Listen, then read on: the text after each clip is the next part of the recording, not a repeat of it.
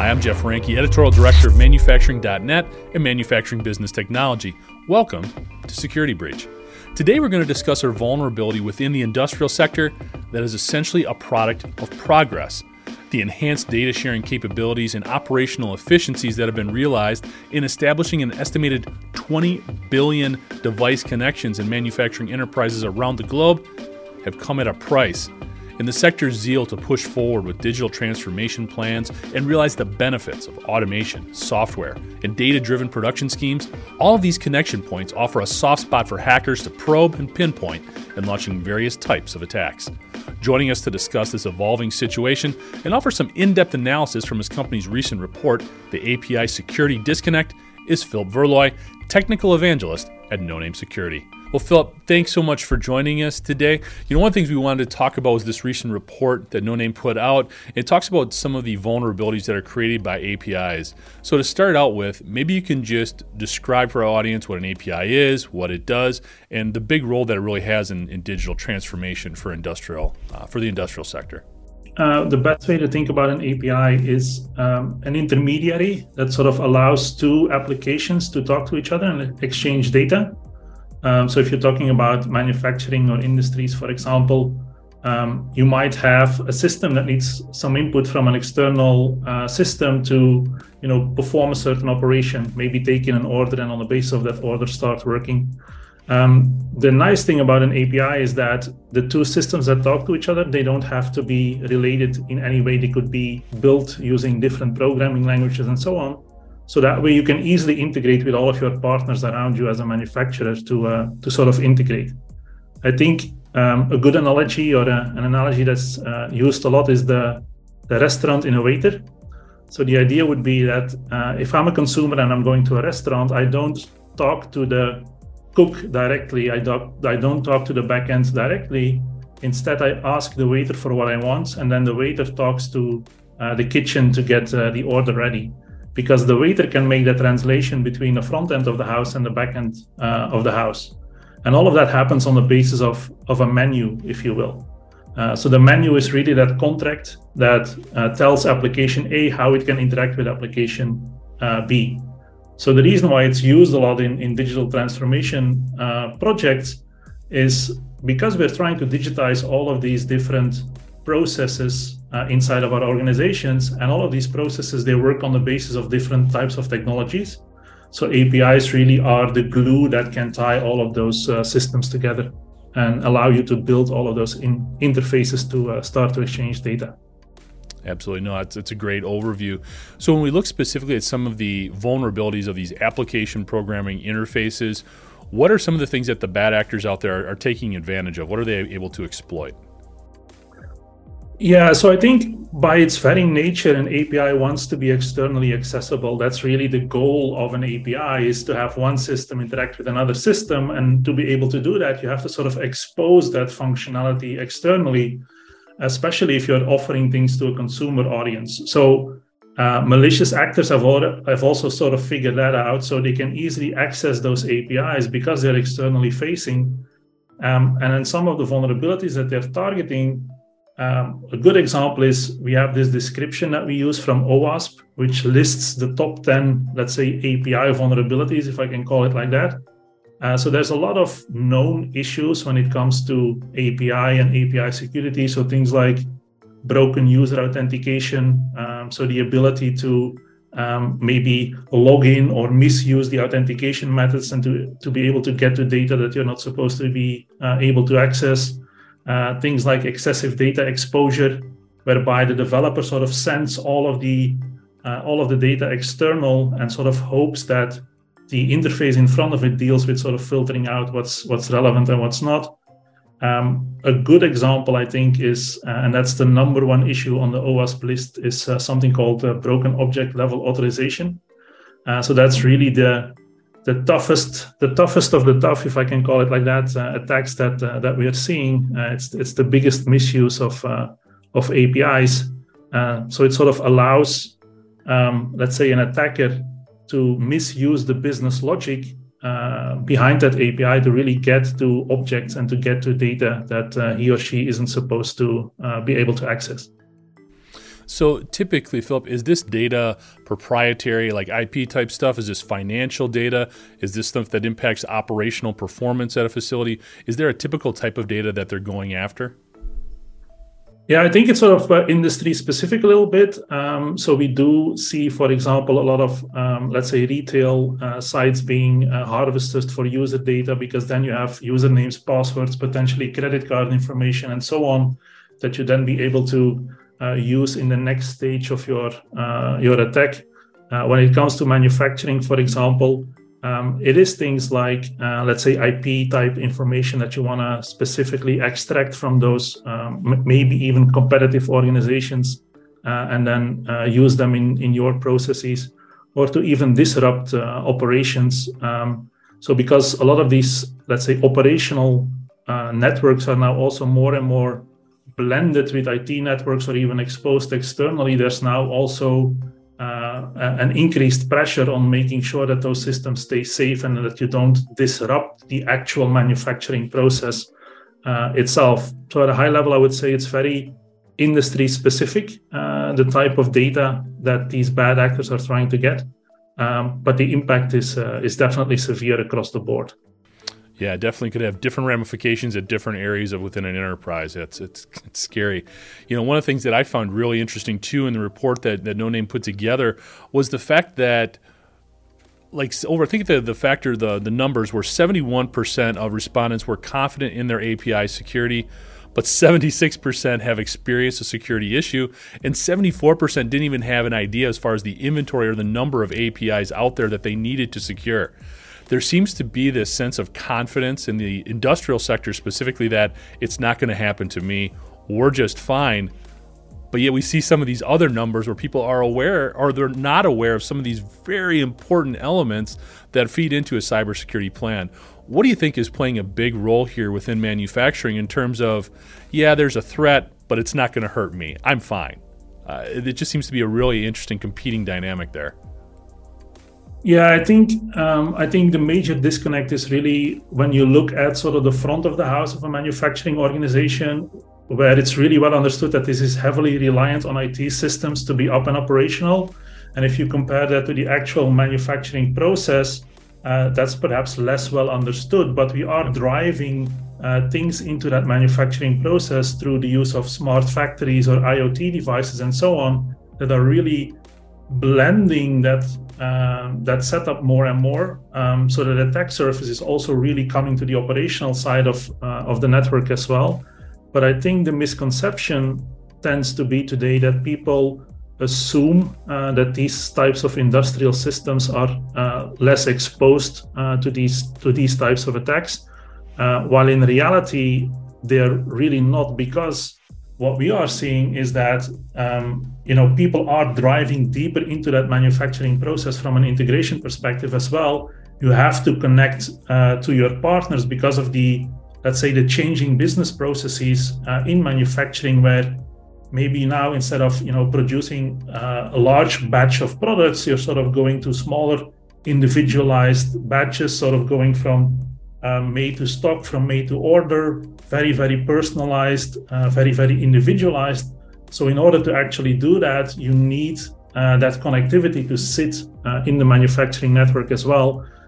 So I think it's a real misconception to assume that those systems aren't vulnerable, and specifically going forward, they will become more and more vulnerable indeed. So we really have to take the same level of precautions that we're doing, quote unquote, on the front of the house, specifically IT networks, but also then pull that into the operational side as well.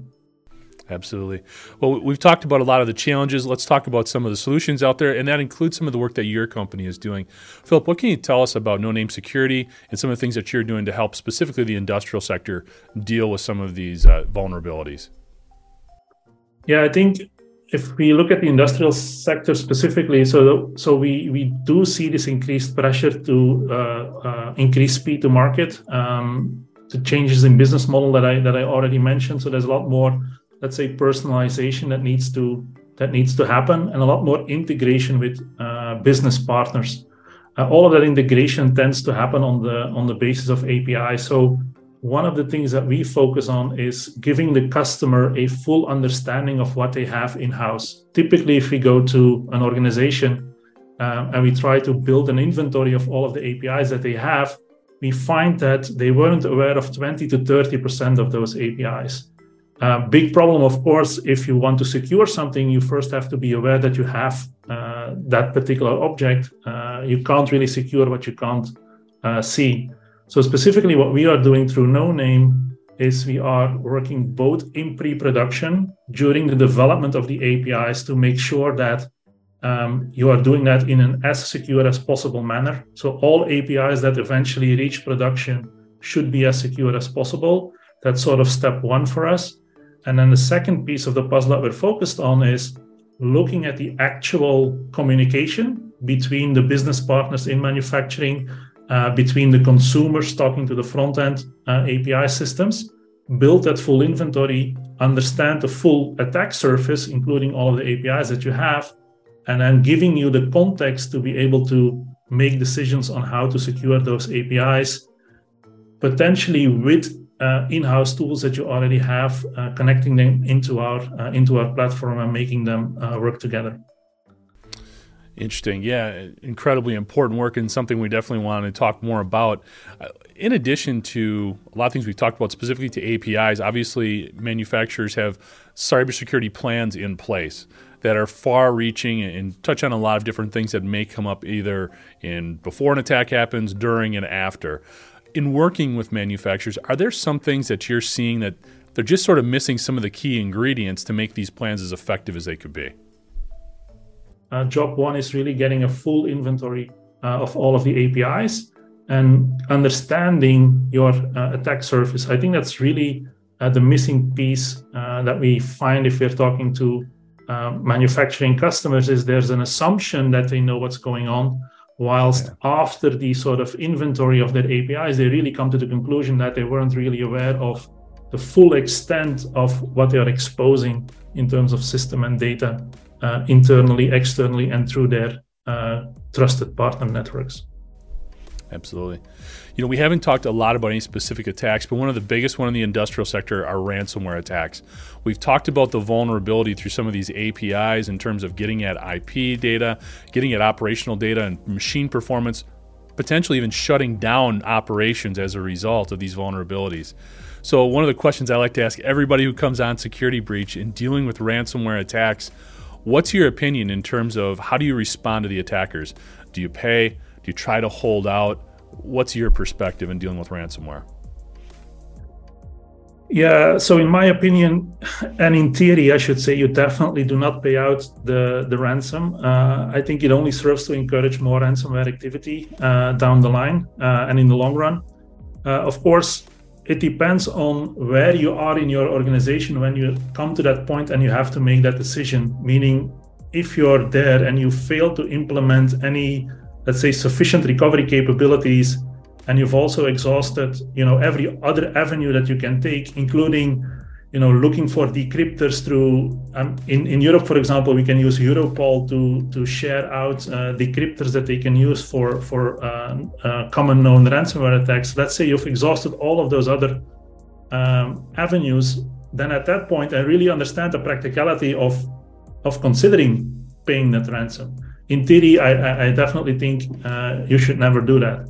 My opinion on that is that all organizations should work from this assume breach mentality and assume breach mindset where you build recovery capabilities. So you assume that at some point we're going to be a victim of a ransomware attack. How can we get back to production as quickly as possible and sort of redirect funds to these recovery scenarios rather than trying to, let's say, look at things like cybersecurity, insurance for ransomware, and so on. So I think the two things you focus on is make sure you can recover after a breach, because it's going to happen at some point. And to protect yourself from things like IP theft and so on, make sure you encrypt all of your data. So I think if you take those two basic steps, make sure that if data leaks, it's encrypted and it's useless. And if ransomware happens and your entire environment gets encrypted and shut down, you have a recovery capability.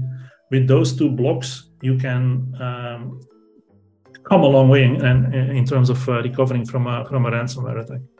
Yeah, it makes a ton of sense, Philip. And we know that these plans, when it comes to putting together a cybersecurity plan, they have to be constantly evolving just as the market changes and all these bad actors get smarter and more complex.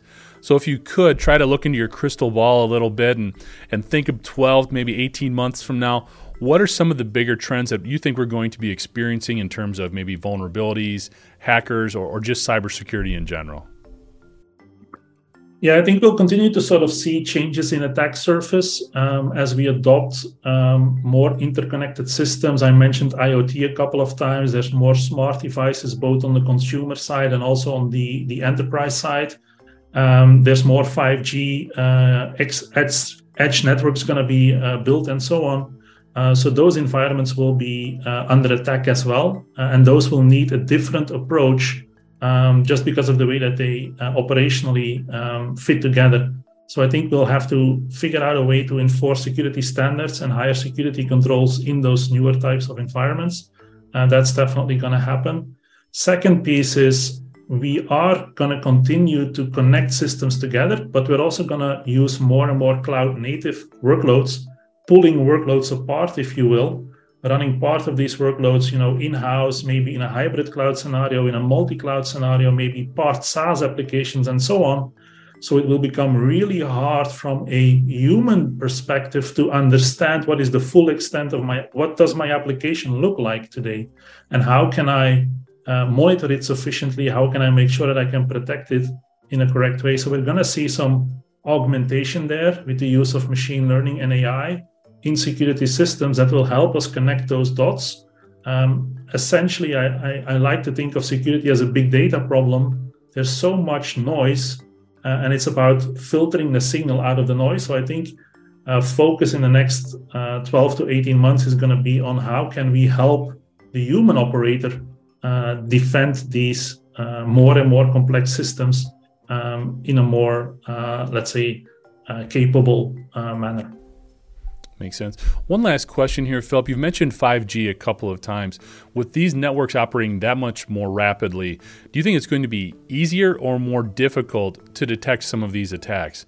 Is the speed of that network going to be easier to see a disruption, or because everything's moving so fast, is it going to be more difficult? I think it's going to be more difficult for a couple of reasons. I think one is there's going to be so many devices connected to those edge networks using 5G that it's going to be hard to differentiate between what is good traffic and what is bad traffic. Second thing that's going to contribute to that is, and this is where APIs play as well, if you look at a traditional web service, you're talking HTTP to the web service backend, and it's just a couple of web calls. It's fairly easy to understand. If we talk about APIs are a multiple of those calls to get sort of into the business logic and use the backend application. So again, they're filtering out what is relevant versus what is noise, and what is good traffic versus what is potentially malicious traffic is gonna get harder. So also there again, I think we're gonna need to augment some of these human capabilities with automated tools to help us really understand what's going on. Thanks, Philip. For more information on the work No Name Security does, you can go to nonamesecurity.com. Thanks for joining us today, and to catch up on past episodes, you can go to manufacturing.net, IEN.com, or mbtmag.com.